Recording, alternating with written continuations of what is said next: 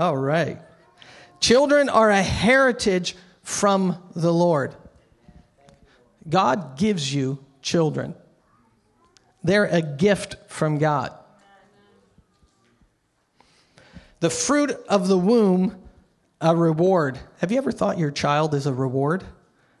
You'd like, gee, I'm not sure about that. No, your child is a reward. Like arrows in the hand of a warrior are the children of one's youth. Blessed is the man who fills his quiver with them. Adrian, you're well on your way. He shall not be put to shame. Adrian, I want you to read the rest of this verse because this is something, I'm not kidding when I say this. When I read this, I thought of you, and I'm not trying to be silly. But God has blessed Adrian with a quiver full. But you need to paint this picture for your kids. They're going to stand in the gates of the enemy, and they're going to speak to them. That depicts influence. Children are a heritage from the Lord. What I'd like you to do is I'd like you to look at that first verse again, and it says, except the Lord builds a house, they labor in vain that build. Have you ever done something only to get it wiped away? I've done that many times. I've done something, and then my brother, one of them, and I'm not going to say his name because Pastor Daniel might get embarrassed, but they come and they kind of just wipe it away. And you look at it and you go, I just spent an hour. And a kid, an hour is like eternity. Yeah. Like, I spent a whole hour and that's gone. And you do that as a child. Have you ever done that as an adult? Where you've been involved with something for months. And then all of a sudden one day, it's gone. It's gone. And in this passage, he says, if you want to build something, you build it with the Lord. That's a good place for an amen. If you want to build something, you build it with the Lord. Amen. All right. Except the Lord build the house.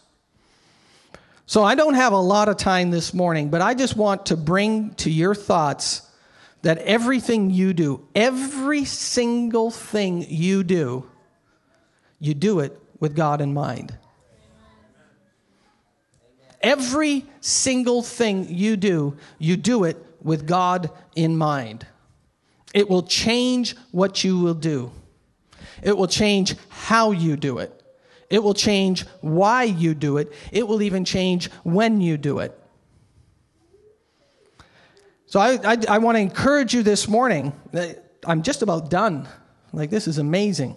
I got 3 minutes left. I saw this thing this morning from a guy named Matthew Barnett who does the LA Dream Center, and he's a soccer fan. Do I got any soccer fans here today? Whoa, World Cup, it's like hup, hull, and hup. It's like, oh, yeah.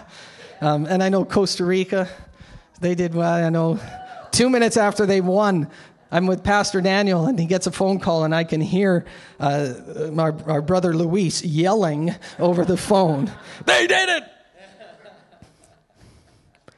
But he said, you know, the preacher should get extra time if they do really well. You know, like stoppage time in a game. The game's 45 minutes long, but if there's something that happens, they get extra time. So I thought that was pretty good. But I want to give you a couple points on how do you have the Lord build the house? I believe it's of vital importance, but how does that happen? How do you have the Lord build your house? And I've got about 3 or 4 thoughts here, and I'm going to condense them, and I'm going to be quick. But how do you let the Lord build the house? The first thing you do is you let him in your house. If he's not in your house today, by the time we're done the dedication, I want to tell you, you can invite him into your house. You can invite him into your house. We don't have to have a big presentation or anything. You can just do it right where you are. The most important thing you can do for letting the Lord build the house is have him in your house. Do you know what that looks like? Well, if you were to go to a verse, and we're not going to read it, but if you were to write down this verse, this address, Deuteronomy 6, verse 6. And if you were to go to that verse, it talks about the children of Israel, and he speaks to them, and he says, guys, you've got to let the Lord into your lives. And he talks to them about taking land and getting ready for the promised land. And he says, you shall love the Lord your God with all your heart, your mind, and your soul. And then he says, and parents, and he gives the parents like 10 different thoughts of how to keep God in your house. First thing is you write him on your heart. Your heart. It says out of the heart flows the issues of life. So everything that you do, if you're a businessman, have everything you do in your business is pointing to God. You say, how can I do that? Try. You treat people well. You pay your employees well. You work hard. You honor God. People will recognize that. Put them in your heart. The next thing he says in that passage, he says, teach. Parents, teach your children. Amen. Teach your children. Then he says, and this is an amazing picture. He says, talk when you sit. When you sit down, talk about God. Talk about God in your house. Amen. It sounds kind of weird the first time you do it. I'll be honest with you. You've never talked about God, and all of a sudden you sit down at the table and you go, God was with me today? God. It sounds weird at first, but when you make it a habit, it becomes natural. Talk about God. Anybody here ever just about get in a car accident? Just about. Do you know what? You go home and you can say, oh my God, he helped me. I mean, just use OMG and say thank you. Talk about him when you sit. Talk about him when you walk. So when you sit down, talk about him when you walk. Talk about him when you lie down, when you have a nap with your child. When you lay down and have a nap, talk about him. Make him part of your pillow talk. That is romantic, by the way. Right, honey? Thank you. I am a romantic at heart. Talk about him when you get up. Make him part of your conversation. How do you do it? You start talking about him. You start talking about him. Parents, this is on you to make part of your life. Make it a habit. As a kid, we would have dinners together. That is a lost art today, and I understand why with two incomes and people working and the busyness of life. Dinner table is not necessarily the same picture it was when we saw Andy Griffith and Mulberry, or whatever that place was. Mayberry, Mulberry, Mayberry, you get the idea. And having time at dinner is a lost art. If you want to bring them into your life, take one day and have one dinner together as a family. Literally. Don't try to do it every day of the week, because that's pretty difficult. Take one day and have that dinner.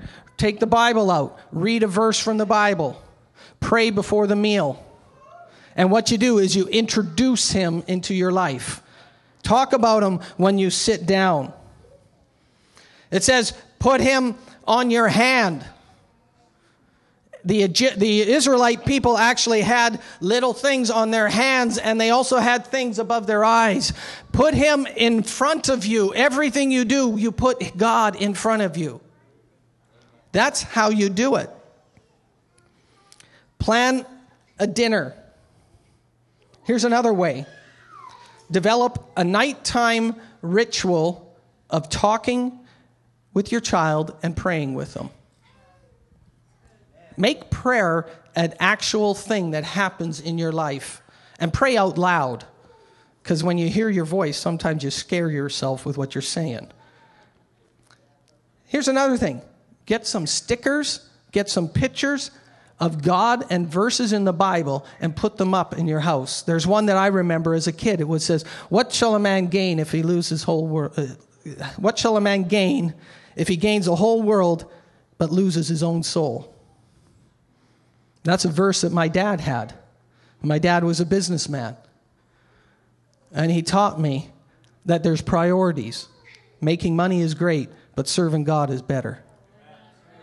That was ingrained in my life. My dad didn't have to tell me it was there. Pray as a family. Talk about God in your family. And the last thing is, we used to have this Tell Me a Story, Aunt B. Today it's called Adventures in Odyssey. Anybody ever heard of that? Man, we had kids, and we were more excited than the kids were to find out what's happening. But what it does is that puts God into your family. It's a lost art today. Life gets so busy. You wake up and you're already behind. You're already running late. So what you have to do is you have to plan, you have to schedule, and you have to organize in order that you get the time to talk about God and to bring Him into your family. It says, except the Lord build the house, all your work is worthless.